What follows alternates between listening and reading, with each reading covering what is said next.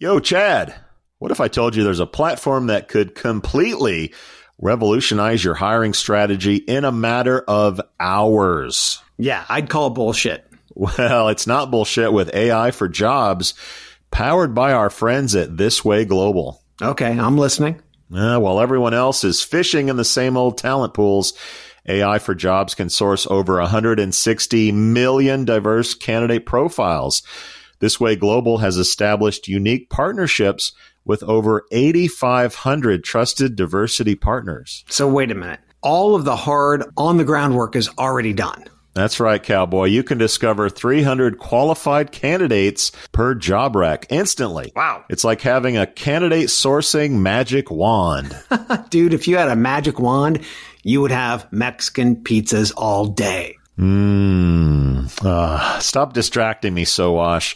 AI for Jobs advanced matching algorithm analyzes past applicants using trillions of historical matching events and over 1,600 data points. Now that is what AI should be doing, saving recruiters time on sourcing while they provide a white glove candidate experience. Let's wrap this shit up. I'm hungry. Listen up, kids. Revolutionize your hiring process today by jumping over to thiswayglobal.com and checking out AI for Jobs, where you can learn more about how to leverage AI for your recruiting instead of just writing poems and grocery lists. That is thiswayglobal.com. We out. This, the Chad and Cheese podcast, brought to you in partnership with TA Tech. TA Tech, the Association for Talent Acquisition Solutions. Visit tatech.org.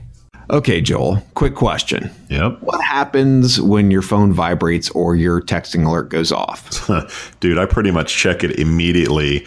And I bet everyone listening is reaching to check their phones right now.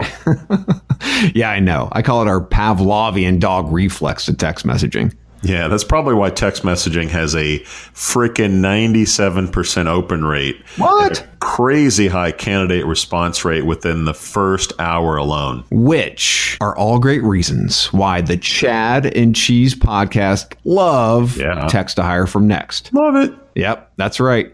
Nexxt with the double X. Not the triple X. Boom, chicka, bow, wow. So if you're in talent acquisition, you want true engagement and great ROI. That stands for return on investment, folks. And because this is the Chad and Cheese podcast, you can try your first text to hire campaign for just 25% off. Boom. Wow. So how do you get this discount? You're asking yourself right now. Tell them, Chad. It's very simple. You go to chadcheese.com and you click on the Nexxt logo in the sponsor area. Easy. No long URL to remember. Yeah. Just go where you know. chadcheese.com and Nexxt with 2 X's. Hide your kids. Lock the doors. You're listening to HR's most dangerous podcast. Chad Sowash and Joel Cheeseman are here to punch the recruiting industry right where it hurts.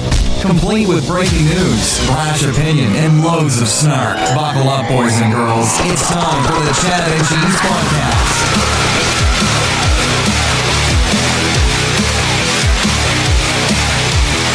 All right. What's up, everybody? The IQ of this show is going to get to all-time highs today. We're talking to Josh Wright, chief economist with iCIMS. My man worked at Bloomberg, the Federal Reserve. He's got degrees from Harvard and Yale. Chops. He's got chops, He's dude. probably very embarrassed to be on this podcast. Josh, welcome to the show. How are you? It's great to be with you. I make it a policy not to believe any of my own press or hype. So what did I miss about you that our audience should know? Gee, you covered a lot of the highlights. One interesting thing is before I got into economics, I actually used to work in international peacekeeping missions. Oh, that's pretty cool. So fun fact about me. Yeah, way to make me feel even worse about myself, Josh. Thanks.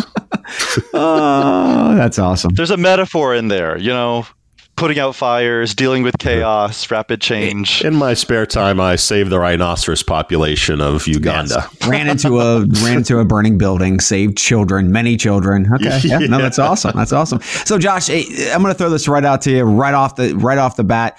iCIMS has a chief economist on staff. Why does iCIMS need a chief economist on staff? We don't really see chief economists really in our industry. So why was it so important for iCIMS to do that? Well, one thing you're pointing out is that it's a great point of differentiation. Mm-hmm. It makes us different from other companies, but also as the company has grown very rapidly in the last 5 or 10 years, we have accumulated a large amount of data, but they need domain knowledge. They need an expert to help them interpret that data. We've got a lot of great technologists here, but not people who have spent the amount of time that I have in trying to understand the macroeconomy and the labor market from that really high level, and can connect the dots from the trends within the industry and the trends within the client's activity and their hiring operations to broader trends in the macroeconomy, the unemployment rate, and that kind of thing. So we have the BLS for that. Do you work with the BLS? Are you providing BLS data, kind of like gap data that they're really not seeing in the market? Funny you should ask about that. We actually are in conversation with the BLS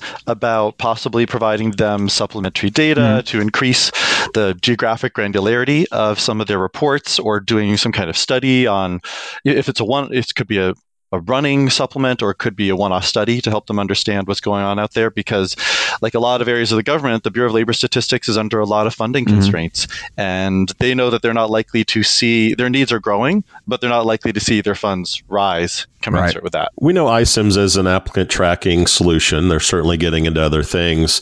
What we're going to talk about today is your recent survey on the myths and realities of, I guess, the gig economy or the contingent workforce. Why is iCIMS sort of positioned to talk about this as an ATS, and why did you guys pick this topic to cover? Well, without getting too much into the marketing of it, iCIMS has really been expanding the last couple of years from just an applicant tracking system to being a whole platform for all things talent acquisition, and hiring an economist was part of that, to take a broader view of what are the needs of organizations that are really large and have really thorny hiring problems. So one of the problems out there is, how do you understand your total labor expense, your total labor spend, your total human capital acquisition? And understanding what's going on in the gig economy is a key part of that. And based on the survey, you guys are going to get more into providing services for hiring and managing contingent workforces, although you're probably not prepared to talk about that.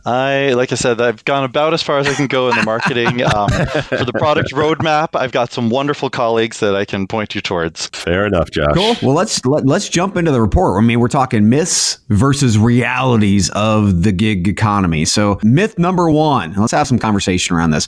People usually start taking gigs or contingent work as a short-term solution to get a foot in the door while they're looking for a full-time job. So it's not really something they want to do. They're just trying to get their foot in the door. What's the reality behind that? Well, the reality is that a lot of people prefer contingent work and gigs. They prefer the flexibility of that kind of job. And in fact, a lot of them have been doing it for years. We found that 40% have been doing it for more than 5 years, in fact. And when you look at the other 60%, it breaks up about 20% each for 1 to 3 years and 3 to 5 years and less than that.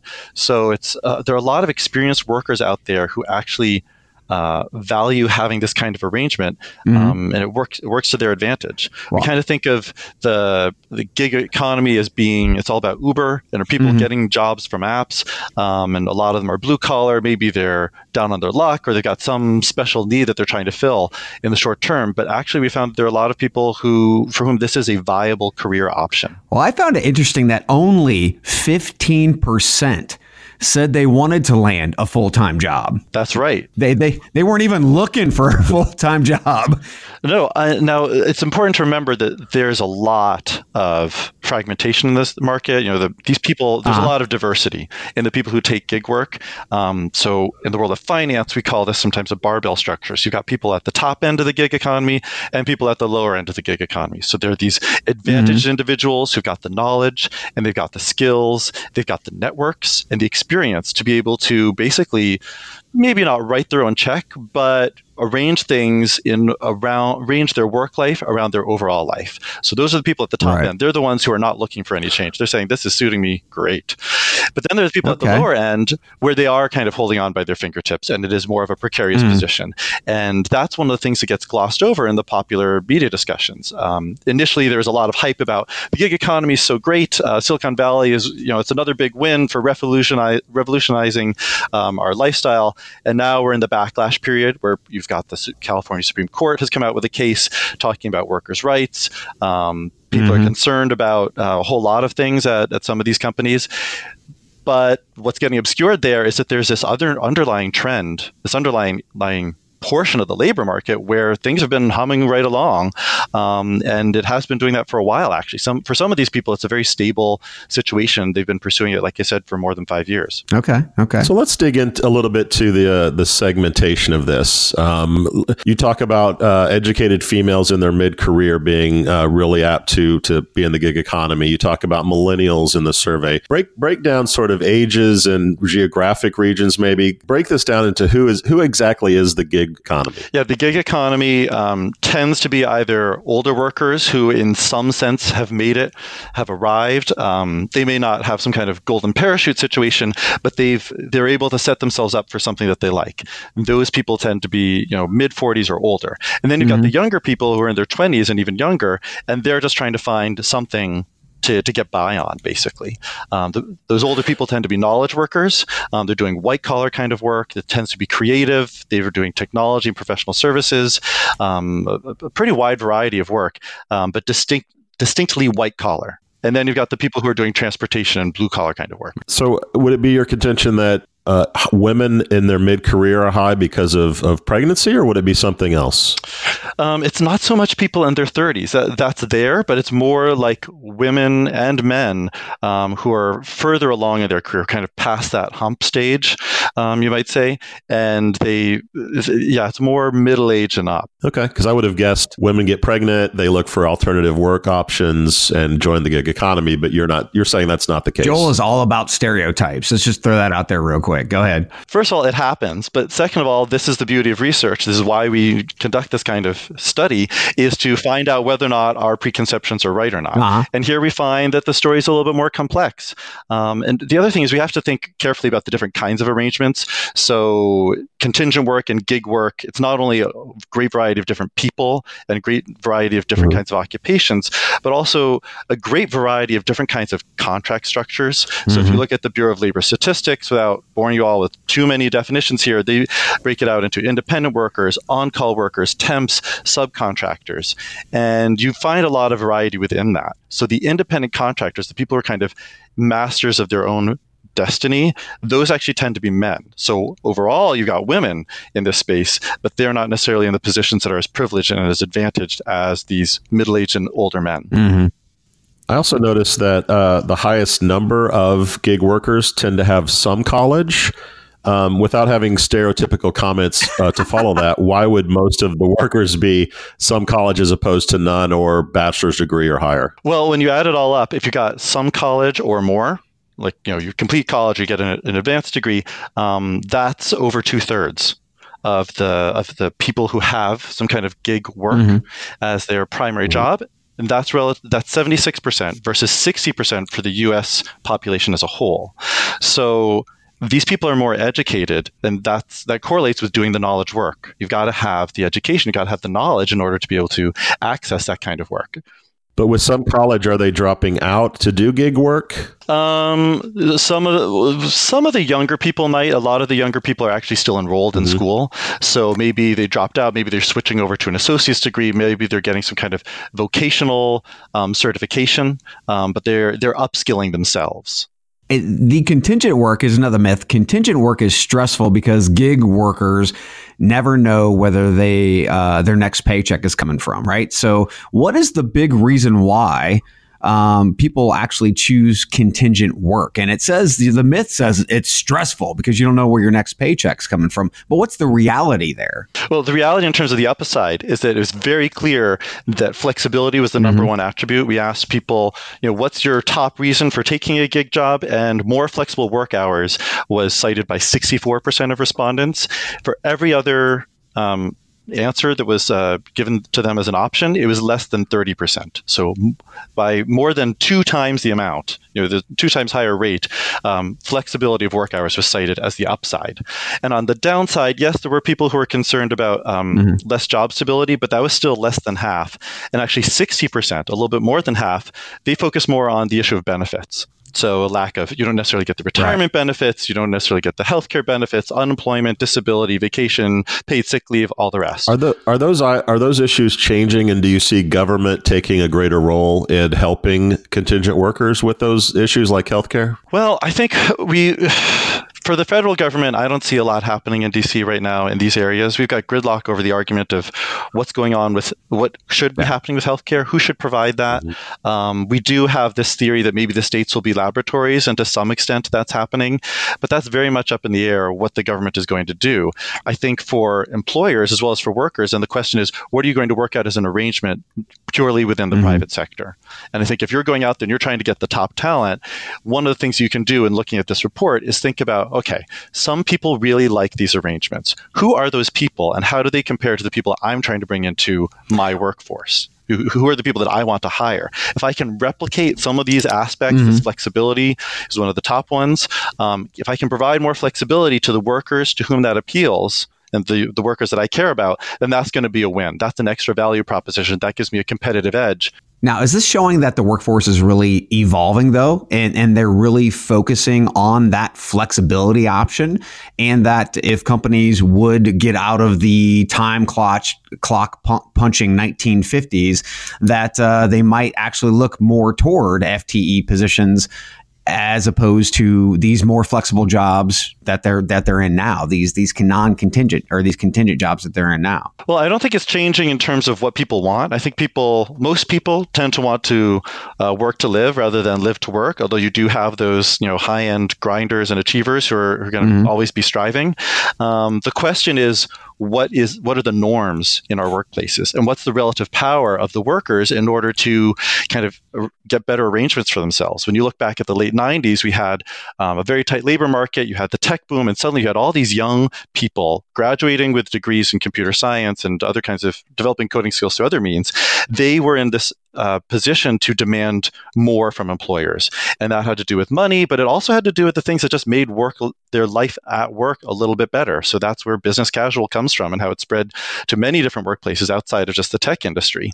And I think that one of the things that we're going to see now in this tight labor market, and with the continued strains and pulls towards people with hard programming and tech and data science skills, is they're going to want to accommodate those workers with more flexible work schedule. The question is how much that diffuses out to affect the rest of us, those of us who don't have as strong of a bargaining position kind of one by one. Josh, I've talked about on the show how I think a downturn in the economy will be a good thing for sites like Upwork or Uber or sites that are platforms to have gig work. Would you agree with that contention? If another great recession happens, are we going to see a flood of people flock to the contingent workforce? And assuming that we do, will they stay there when the economy gets better? I'd say yes to the first question and probably not to the second question. The reality is that we don't have, despite the great work that we've done in this survey, we don't have a complete picture of how the gig economy works. But the current belief amongst the experts in the field is that this is more cyclical than we believed just a couple of years ago. And what we do know, we've got a long history of this, is that part-time work is a very cyclical phenomenon, by which I mean, if we go into recession, then yes, employers don't hire people full-time as much because they're more uncertain about the outlook. So they hire them for just part-time positions. Following that logic, they're very likely to go out and hire people more on a contingent basis, in addition to a part-time basis, when we get into a recession and in the aftermath. However, because we don't have a complete time series, we don't have a full history of data looking at just contingent work, we don't actually have the proof to support that. So that's why it's important for places like iCIMS to go out and fund studies, promote the conversation, so we can all learn more about this issue and keep it top of mind. So as we go through the economic cycle and whatever else the years may bring, we know to keep our eye on this, because you're right, it's going to be very interesting what happens when we have a slowdown, if and when we have a slowdown, how employers will respond. Okay, listener, how can you help your employees become more productive? I have answers. How about automating manual and repetitive tasks, giving meaning to data, then allowing that data to actually drive decisions? And how about matching people to your jobs quicker? Well, wait. The Chad and Cheese has a new LLM? No, Cheeseman. I'm talking about text kernel. Ah, okay. That makes more sense. What I'm hearing is the groundbreaking concept of, wait for it, simplicity. Seriously, though, Text kernel cuts through the complexities like a tortilla chip through some hot nacho cheese. Oh, my God. Really? Nacho references already. Anyways. Text kernel brings efficiency and productivity to your operations. Text kernel seamlessly unifies your tools and data to drive efficiencies and success. Text kernel is creating new opportunities for your recruitment journey, kind of like adding guac to my barbacoa burrito. Oh my God. How about extracting meaningful insights from data? I mean, that's something. Swiftly matching people with jobs, automating repetitive tasks. Who knew such advanced concepts were even possible in the land of human resources? We did, Chad. We did. Dude, wrap it up. I'm a little hungry. Imagine that. Okay, listener, get ready to use today's tech to drive efficiencies and productivity. Visit textkernel.com. That's TEXTKERNEL.com. Nachos. Let's take a look at the economy now. And I mean, when it slows down, I can definitely see, it's much easier because you can pay as you go. But right now, it's hard to get people in the first place. It's hard to get people to actually finish the projects you have going on. Doesn't it make sense for employers now to be able to change their scheme and stop looking for FTEs? Because they're not out there, number one. And number two, there is talent that's out there. If I need a marketing professional, I know I can go to Communo. It's a marketplace for marketing individuals.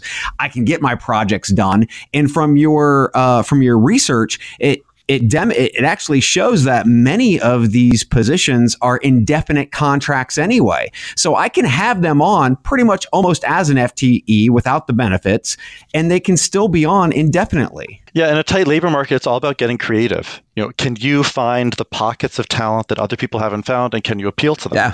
So, I definitely think that it makes sense to go to all kinds of alternative sources, whether they are, different websites, whether they are different apps and other kinds of providers that specialize in different fields or specialize just in, contract labor in general, even if it's not within a specific profession or domain.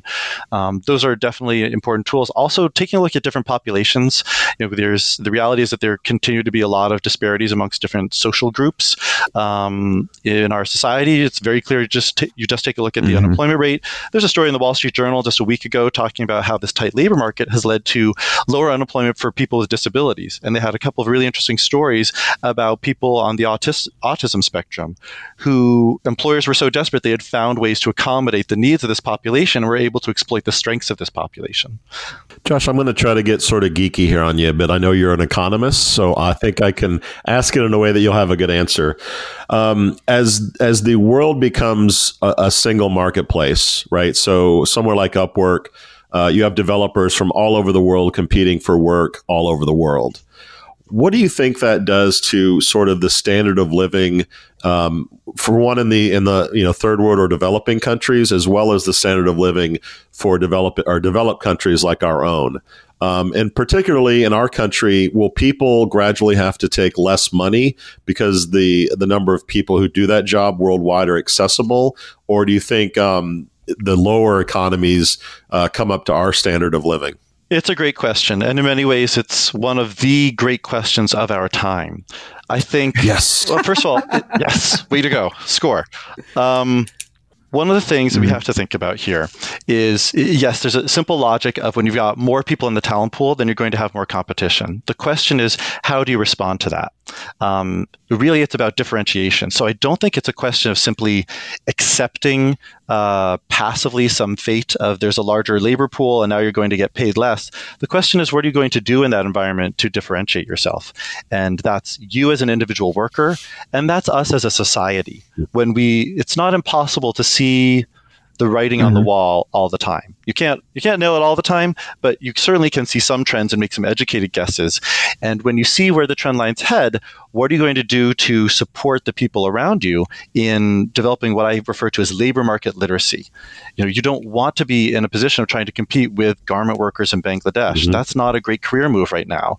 To take an extreme example, moving into the area of data science, whether or not you're actually a data scientist, that's not necessarily the game, because that might not be your greatest strong suit. But if you're really good at, I'll give you a great example. My sister, she's got a degree in photography and fine arts. Doesn't sound like very technical, but she figured out that if she just added a little bit of cognitive psychology and a little bit of tech savvy and a little bit of data science, and she's certainly not a data scientist by any stretch of the imagination, but with combining those skills, she's been able to reinvent herself with a great career in user experience design and the way humans interact with visual information and the way they interact with computers. So that's a really smart move, taking the strength that she has in creativity and the arts and the way humans respond to different kinds of visuals, but combine it with just enough technical know-how to really engage with where the economy is headed. So let's take that question and kind of compound it a little bit. So Andela is an organization that's funded by Al Gore's foundation, and they're actually training developers in Africa right now because of the lack of developers that we have here, and they're actually paying them a much larger wage than the normal in that population, which is great, obviously, for that community. But once the cycle turns, we have more competition that we've actually created outside the United States. Why aren't we taking these same types of programs and actually instituting them into our current workforce to be able to skill them up to ensure that we do have the labor market literacy that we need? It's a really great question. The reality is that our best understanding is that the private sector is starting to step up and do that. I continue to hear about anecdotal evidence to suggest that employers are reaching to find those alternative pools of labor, provide extra training to upskill the workers and create the workforce that they need. That's a very positive development. And to the extent that the government is not stepping up to do this kind of work, it's really important that the private sector do that. And if you want to compete for talent, and if you want to get your products and your services out to market faster than the other person, then it's really important to think about that as part of your strategy for not only how you manage people and manage talent, but how you actually develop what you're offering to your customers and clients. Now, is this really on the government to do, though? I mean, because the people are actually going to work for these organizations in the first place, and the organizations are making the money off the people's backs. So why do we always look to the government to actually solve this when, in most cases, the corporate America knows what they need, they know the skills, and they know how to actually train those skills? Why are we always looking to give them a handout? Well, we're getting a little bit abreast of economics here and into political science. It's a question for us as citizens whether or not we want the government to provide that. As an economist, I can tell you about what the market forces tend towards and where that's going to drive, and also something about what the role of the government could be. But ultimately, it's a kind of ethical, political choice, what we want to demand as voters. Automation is a topic on our show all the time. Who's going to be out? Who's going to be replaced by robots and bots, et cetera. I'm curious, in the gig economy, are there any gigs that are safe from being automated, or are there any current full-time jobs that can't be gig jobs or contingent jobs? So teachers, doctors, et cetera. Do you see those safe from gigs becoming gigs? Okay, for the first question, what can and can't be automated? I feel like that is a trap, because someone's going to play this clip back in 20 years and say, we figured it out. It's all a trap. So, my basic thought is to not underestimate human ingenuity, and not underestimating human ingenuity means not underestimating what the robots that we build will someday be able to do. But we do have a good sense of what kinds of things are tough for robots. Manual dexterity is really tough for them. Creativity and empathy are really tough for them. We do see the rise of chatbots and all kinds of actual physical robots who are doing increasingly sophisticated things. But those are areas where you can think about there's a human advantage. In terms of what can't be made contingent, in principle, there's nothing that couldn't be made contingent. I think the reality, though, is that there's a lot of value in having a long-term relationship, whether you are, a teacher, like you mentioned, who needs to have some kind of continuity with the student in order to judge the progress and figure out what does this person need to achieve their learning goals, or for an organization. It's you can get by with a lot of people on the periphery of an organization potentially, but you're always going to need some people in the core who have some institutional memory, who've got the relationships and know how to drive the change rather than just contract out for some of the tasks. Well, I'd like to point to one of the parts of your research that actually demonstrates that Gen X, go figure, are the ones who are doing all the goddamn work. 35 hours a week, Gen X. Boomers are obviously on their way out. They're doing just as much hours-wise as the millennials, lazy asses, and Gen Zs. You're looking at 23 hours. I mean, they're really just getting started. They should be doing more, though. What is there any more depth that you can provide us when it comes to really just looking at the different segments, the population from an age standpoint, and what should we see, especially with the millennials being such a large population? What do you think we'll see in the gig era? Will it grow, or will they just turn into boomers? And I'm guessing Josh is a millennial. Am I right on that? Yeah, I'm cuspy. just some context. He's cuspy. I think there's a lot of power in numbers, and as the millennials move through the workforce, they're going to change it, and they've come of age with different expectations from prior generations, and we might not see the economy itself get gigified or the workforce get gigified, but I think that the full-time jobs that millennials want will be more gig-like. And so it's more like the full-time positions are going to end up looking a little bit more like gigs than actually as much of the work being transformed into gigs. That's my current view. This was a pretty extensive survey. You guys surveyed 1,000 Americans who held at least one contingent job as their primary or secondary income from also the companies that you guys work with. What stood out to you, or what surprised you most from the survey that you did? That is a tough question, because there was a lot that was surprising in here. I think probably just how strong that top end of the market was. 69% to 81%, depending on how you measure it, in focus in knowledge work, and how many of these contracts were open-ended. 59% had totally open-ended contracts. 69% were 6 months or longer.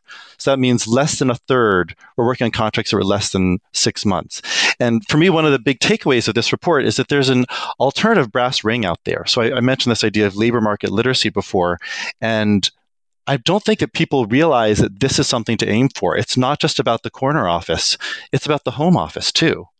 And I think if more people understood that that was a possible and attractive option, they could make better decisions to set themselves up for that someday. It's not for everyone, but it's going to be out there for some people, and probably more people than we realize.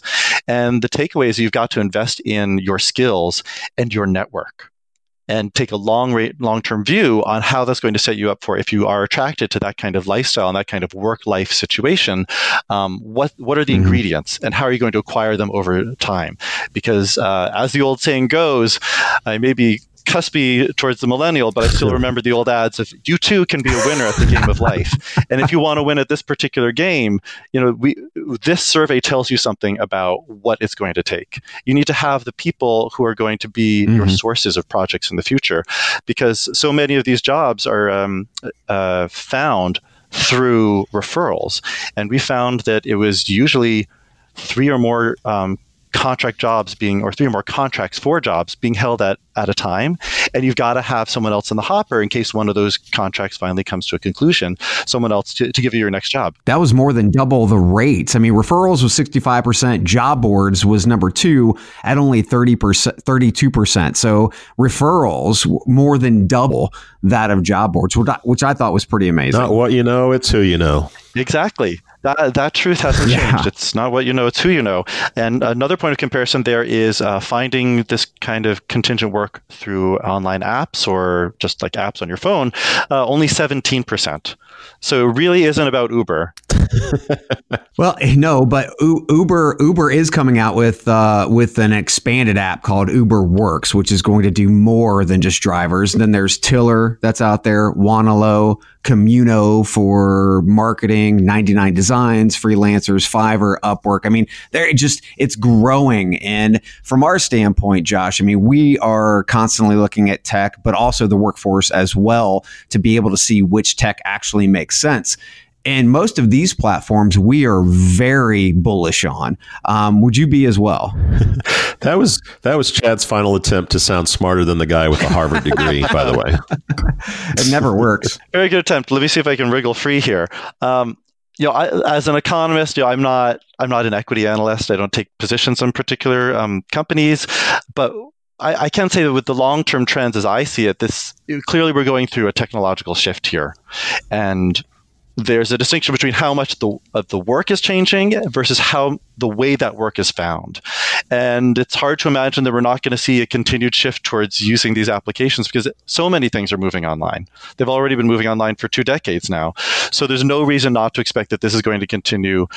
This shift is going to continue here as well. Mm-hmm. The question is, from an economist perspective, what's the kind of natural end state, or what's the end game here? Is it going to be a market that's going to have 2 or 3 top providers, and you've got to figure out who those are, or is it going to be a lot of different specialists, and you'll actually have a dozen or 2 dozen really successful apps? But certainly, it seems like a really attractive space to go and try and solve that problem. If you can come up with a better answer to that, then you can make a better investment decision, and you're the one who's going to make the money. There it is. And with that, Josh, we thank you for your time. Josh, if someone wants to know more about you, your organization, or find the survey, where should they go? You can go to www.icims.com.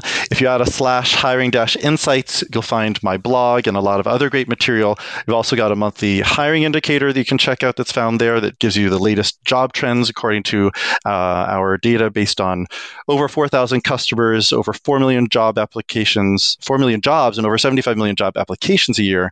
And you can find me on Twitter at JWrightStuff. That's right, like the brothers, JWrightStuff. So you are a great marketer. Susan Vitale would be proud. Chad, we out. We out. Hi, this is Stella Cheeseman. Thanks for listening to the Cheese and Chad podcast, or at least that's what I call it. Anyway, make sure you subscribe on iTunes, that silly Android phone thingy, or wherever you listen to podcasts. And be sure to give buckets of money to our sponsors. Otherwise, I may be forced to take that coal mining job I saw on Monster.com. We out. Okay. Before we go, remember when I asked you about the whole reflex and check your text messages thing? Yeah, you know all about reflexes. And then I brilliantly tied it to text messages 97% open rate. Then I elegantly tied it to a better experience for your candidates. Don't laugh, Chad. I can be elegant. Can't I? Whatever, man. I know it's redundant. You already heard about text to hire, but you're still not using text to hire from Nexxt. What? I know, man. Come on, man. Since advertising takes repetition to soak in, I just thought I'd remind you again, this was all by Elegant Design. It's all about text to hire, and it's all about Nexxt. And Elegant Design. So go to chadcheese.com, click on the Nexxt logo, and get 25% off your first text to hire campaign. Woo! Engage better, use text to hire from Nexxt. 2 X's. Booyah!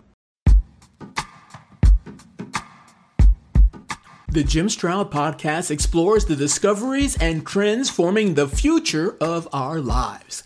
Brain-to-brain communication, robot bosses, microchip implants for workers, and artificial intelligence replacing human workers are all happening now. If you want to know what's happening next, subscribe now to the Jim Stroud Podcast.